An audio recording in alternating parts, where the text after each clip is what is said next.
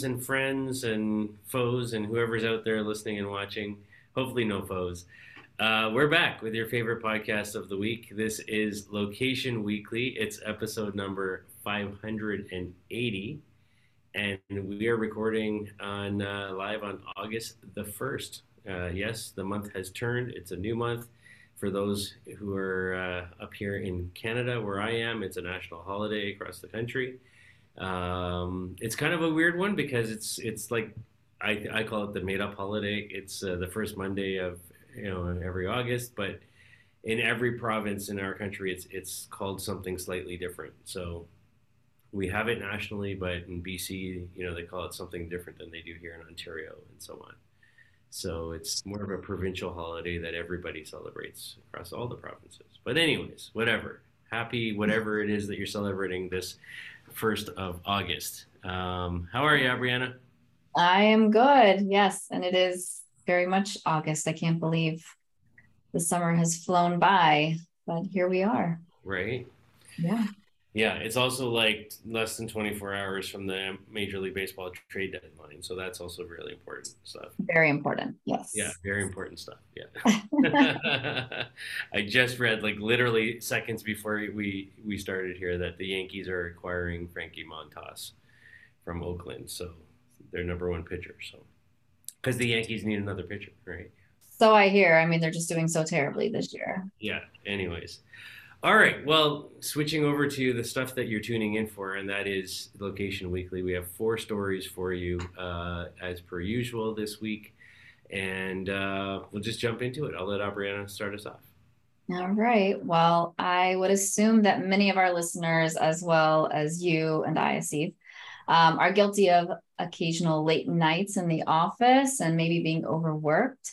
I think a lot of us have definitely been working harder throughout this whole work from home phase than we did before. But noticing this, Heineken had a fun guerrilla marketing campaign that ran here recently in New York City.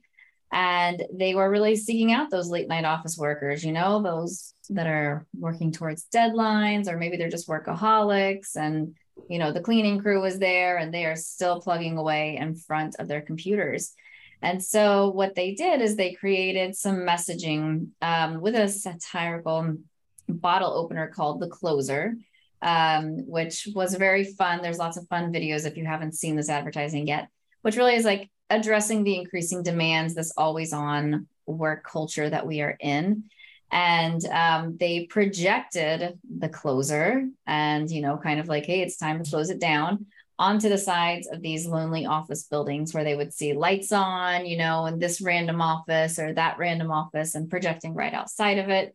So they would say, hey, it's kind of like time to shut it down. And, they're really just trying to promote that work-life balance, surrounding yourself in a disconnected way with friends and family and a beer. And they did this in collaboration with Publicis Agency. So I think this is super fun and kitschy and just smart idea to kind of, blast these digital images right outside of these office buildings, in a somewhat ironic fashion. I think that it's targeting those who are probably like the worker bees and not necessarily those enforcing it. But, I think all of us were just doing more at this hybrid, whether we're hybrid or full-time work from home, whatever it may be, we are all like kind of overstretched and working long hours. And so I think this is a fun and something that probably resonates with a lot of people. I do like they also followed up with a New York Times piece as well, kind of just really suggesting the impact and, that we need sleep and we need to disconnect and we need family and friends and connecting in real life with people. And what's better to do that than over a beer. So interesting. As I mentioned, did this with Publicis. I'd say agencies are notorious for terrible working hours. So maybe it was broadcast outside their buildings too. Who knows? Right. Yeah. No, I think this is fun. I think it's interesting. I think it's very much in line with the Heineken brand about sort of getting together with friends and making time to celebrate life and enjoy a good beer and I think Heineken's always, if you look historically over their ads over the years, they're very much about the holidays. They do a lot of Christmas, promotions and ads, and other different times for celebrations throughout the year. And so I think I like that they're kind of doing this. I think it's an underused tool in the toolbox to do digital projections. I think they're relatively easy. You can pop them up at kind of anywhere on any building, in any space, pretty much. With relative ease and relatively low cost, because it's not like you got to bring in digital screens and things like that. You're just doing projection mapping, with lights and lasers essentially. So I think that it's great that they're doing this. I like the whole campaign of the closer and all of that they put behind this. And I echo what you said. I like that they still attract the 9 to 5 audience, those that aren't working late, with a print piece in the New York Times, and try to tie it all together. And I think it would be, I'm assuming there's some, because we're talking about it, but I'm assuming that there's some sort of social amplification happening around this campaign as well, where people are, hashtagging the closer or something like that and posting about it, because I think it lends itself to that type of engagement and sharing. So I overall, I've got nothing bad to say about this one. I like it. I think it's simple and it's easy, and it just drives home the message of, get out and, go share a beer with some friends. So good on you, Heineken and Publicis. All right. On to our second story now. So there's a platform out there called GeoGuessr, and this has been around for a little while now, since, in fact, 2013 is when GeoGuessr was first launched. And if you're trying to spell that and look for it, it's GeoGuessr, no ER on the end, just R. And I think it's an interesting time to talk about a platform like GeoGuessr, because we're in this sort of world and space right now where there's a lot of discussion about metaverse and virtual worlds and all of that. And the premise of GeoGuessr is really the idea of taking something like Google Maps and Street View, 2 platforms that we're very familiar with, and then just randomly dropping a pin somewhere in the world, but you don't know where it is. Like, there's no labeling, there's no context to it. You're just seeing imagery, and the goal is that you're trying to guess where in the world is this place based on the images that are coming back to you. And so I think that's very interesting. And so, they give the example. They say it's 3 p.m. in London. You've just had lunch and you're bored and you're slacking off, and you decide to take a 10-minute detour, from the office and go check out Bali, or some place that you've always wanted to travel to, and things like that. And so I think it's interesting. And they said, Google reported, now this is a bit old, but they said back in 2018, Google put out a report that said people have dropped themselves into random places using the Maps Dice feature 190 million times in that year, prior to them putting out those numbers and reports. So I think, it's something we all do. We all like to sort of daydream and pretend that, we're going to different places and, sort of envisioning what that looks like. And so now GeoGuessr, is kind of takes that to the next level in a gamification model, right? It's all about now, instead of knowing, I've just zoomed into Bali and that's, I want to see what that's like. It's, presenting images, random places, and, there are landmarks, or there's a type of sand or trees or signposts or something, some sort of hints, some sort of clues. And you're trying to earn points to try and guess, what this location is. And some people apparently are really, really good at playing GeoGuessr. There's currently 30 million people that play it on a regular basis, this game. And it's getting a lot of attention lately because they've added some paid features now. So it's sort of back in the sort of the hot spot, if you will. There's a person called GeoWizard, which is the current champion on GeoGuessr.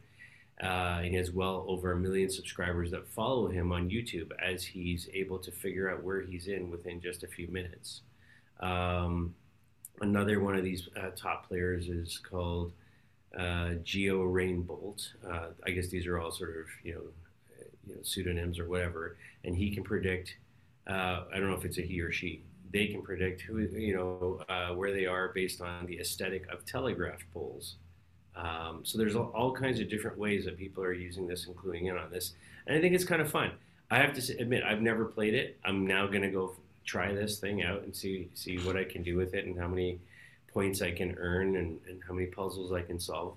But I think it's fun. We're all inquisitive people, and we're all trying to figure. We like to play games and we like to do things like this. And if there's a free version and now a paid version, I think it's interesting. And especially as we enter a world where we're all talking about virtual world and virtual travel and the metaverse. Thoughts, Brianna? Yes, I do think it's fun. I like that it's something that you can come back and do. So it's that recurring kind of model. I would say very similar to like Wordle. And I liked how the New York Times described it when they said it's a combination between a treasure hunt and a crossword puzzle. And I'm a big fan of crossword puzzles. So I think this is also something fun because you could probably get the whole family involved and do something very simple, like on a daily basis. And you can kind of explore something new. The other, we've talked a lot about all of these, not necessarily like treasure hunts, but kind of virtual tours, virtual learnings, kind of dropping those like digital cookie crumbs in places when you are actually there. But I like this because you don't have to go anywhere to do it, and you can do it from your living room. It's available on iOS and Android. You can play it on the App Store. I think you can even play it, just on your computer. So I like the accessibility around it, and then the direction for the future, as you mentioned. Like, can we play this in the metaverse? Can we actually go and, if that's your jam, then you can maybe try doing that in the future. So I think it's fun. I think it's somewhat educational, and I like that it's like a snippet, it's a quick little game you can play. I'm sure it can take a long time as well, as does Wordle at times. But yes, I think that it's a great model, and anything that keeps people coming back and guessing, it's always great. So. Yeah, for sure. All right, so let's move on to kind of more like the vendor partner news. Here we've got a company we've talked about before, Radar. If you're not familiar with Radar, they are POI data, places data, geofencing is really what they're focused on. And their aim is to really be the best geofencing platform, providing those capabilities. While they have a product that's called Places, which is, they tout, provides nearly 100% of coverage for top chains, such as like retailers, food chains, and categories. And it does that by ingesting, harmonizing, curating all this point of interest data across different data sources. So probably some licensed data sources, some open maps kind of data sources, and pulls it all together. Well, now they've released this Places matching to help improve that point of interest data. And this is important because if you think about a lot of times when people, businesses, whoever are creating these geofences, you're talking about, you're drawing a circle. It's a radius around a specific lat long coordinate. And a lot of times that's not what businesses look like. Their footprint is very much a polygon of some sort. And so being able to direct customers, if you will, to the right entrance or the right pickup point, or to be able to track customers and footfall traffic going in and out of certain places and make sure that's accurate across multiple locations can be really challenging. So this is all aimed at providing and improving those more precise polygons, improving that accuracy, and just making sure that everything is as up to date as possible without those, businesses having to do that on their own. So obviously there's lots of applications here, but this is tapping into Radar's Places data set. It's available on that platform. And, I think of this in essence is like the way to maintain those geofences, similar to how we think of like Yext for maintaining those local listings. You want to make sure that all of the data that surrounds it is accurate. Reminds me of a lot of the work that our friends, LB May friends, also from Australia, Blue Dot. I was like Blue Point, Blue Dot, very similar offering there. But I like the idea of just like improving that data. Point of interest data is very complicated. It's very hard to keep up to date. There's so many different sources of that. So I think this is a need. It's not like sexy to talk about. It's not super exciting, but it is really important, and especially when you think about metro areas being able to get into the right entrance or the closest entrance or how to park and do any type of pickup or drop off. I think this is valuable. Yeah, I think it's incredibly valuable. And I think, in terms of the two companies that do this really well, you've got Blue Dot and Radar, both are sort of, head-to-head competitors in this field when it comes to, SDKs, sitting in apps, collecting data, and then on the POI side of things. So I like that they've got this sort of place matching. You're absolutely bang on, most businesses are, just simply drawing that little, radius circle and defining that when in fact the vast majority of businesses and properties are not circles. They're, polygons, they're shapes that define, the perimeters of those buildings or those parks or those, spaces, whatever they might be. So I think doing that well and having that set out, in the way that they're going about it here with this place matching, I think makes a ton of sense. It's interesting, as you were talking, going through my head, in the early days of the LBMA was a company that was in the business of predefined geofences and had addressed this, a company called Maponics way back when, if you remember those guys, Darren Clement and company. Ultimately, I think they sold to Esri. It's a problem that's been there in our industry for a long time, right?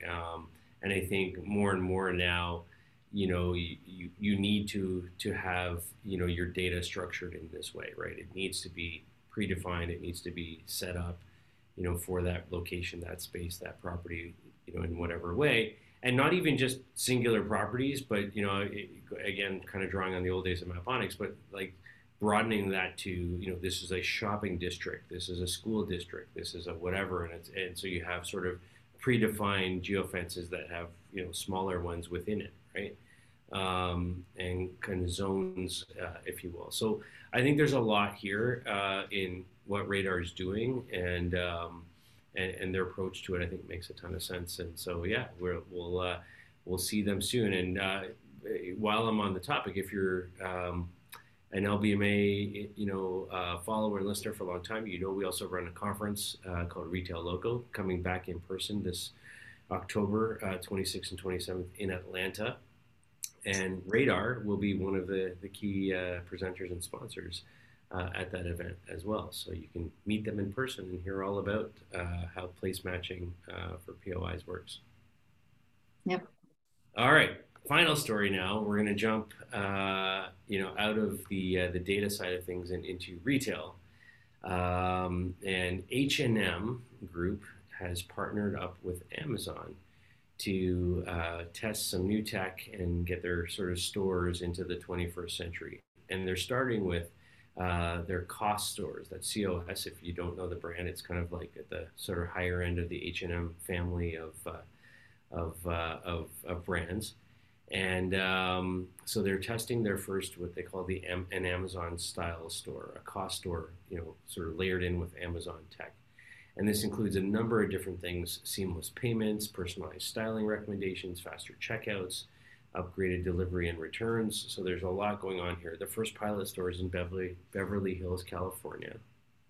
And it's got things like, sort of smart mirrors that we've talked about before, but even things like when you bring a clothing item into a change room, it can then identify it by size and color and make other recommendations to go alongside with that. On the store floor itself, there's virtual try-on technology happening. When a shopper brings a clothing item near one of the smart mirrors, the item appears on the screen, again along with styling recommendations. So there's a lot happening there in terms of personalized, not so much personalization, but recommendation engines behind the scenes, and sort of tying that into the smart mirror technology. One of the other things I really like about it is customers can share a link to an item through their social media. Sorry, so you can get sort of comments, if you will, from friends, that you might be connected to on social media. And then on the payment side of things, they've got sort of, you can check out directly with a sales advisor from anywhere in the store, and other just ways to speed up sort of the the payment processing and things like that. So there's a lot happening here. Basically, they've taken sort of the best of breed technologies that we've talked about, in isolation, from different retailers and different vendors that we've seen out there, and kind of put it all together in one piece. And the last thing I want to share about it is they also have integrated with this the Amazon shopping app. So customers can walk the store, you can scan an item's QR code, you can see sizes, color, overall customer ratings, and other things about the product from the QR code scan as well. So there's a lot happening here. And for now, it's one COS store in Beverly Hills, California, where they're kind of testing this all out to see whether it makes sense for their chain. Yeah, I think exactly what you said. See, if there's a lot going on here. The one piece that stands out to me is the Amazon app integration. Most everybody has the Amazon app, so I like the idea of just integrating with something that's existing. To me, this is very much a play in Amazon taking a step and going beyond their own stores and trying to integrate with other retail locations, not only because they could probably provide them these services and this technology, but they also get a lot of data back, and then they can retarget you for all those other things that you buy via Amazon. So for me, this is a very much like a data play and getting purview into consumers' lives outside of the Amazon app. So I think that's really where this is headed, but smart move. Yeah, I think it's a smart move, definitely for Amazon. I think it's, there's a lot of data to be gleaned. It's interesting, right? Because constantly now there's these battles, about, what's too much data, what's, appropriate data. And I think these are things that need to be navigated, when Amazon's, coming in and doing this type of thing. And I think if you're a fashion retailer like H&M, you're not getting that data as it is, right? So, there's a bonus there, for them if Amazon's willing to share, what's happening with this and the data that's being collected in this, then I think you're both coming out ahead. It is a win-win, right? I think, from a data point of view for both the retailer brand side of things as well as for Amazon. So, yeah, for the consumer, I don't know. I think it's to be determined whether or not we want to shop this way. But I think there's a certain generation behind you and I that the idea of like smart mirrors and recommendations coming up and quickly sharing that with friends and getting opinions and all of that kind of stuff, I think makes sense. I could see my daughter walking in, pull something up at the H&M store, or see it in smart mirror. She's on Snapchat, it comes back. I could see it, right? It's not for me, but I can see it. The only smart mirror I want is the one that makes me look better. That's what I want. Come on, Ariana, you look great. All right, well, that's our show for this week. It's been episode number 580 of Location Weekly. We thank you as always for your time. Please let us know if you have story ideas, reach out to us, feedback, criticism, we want it all.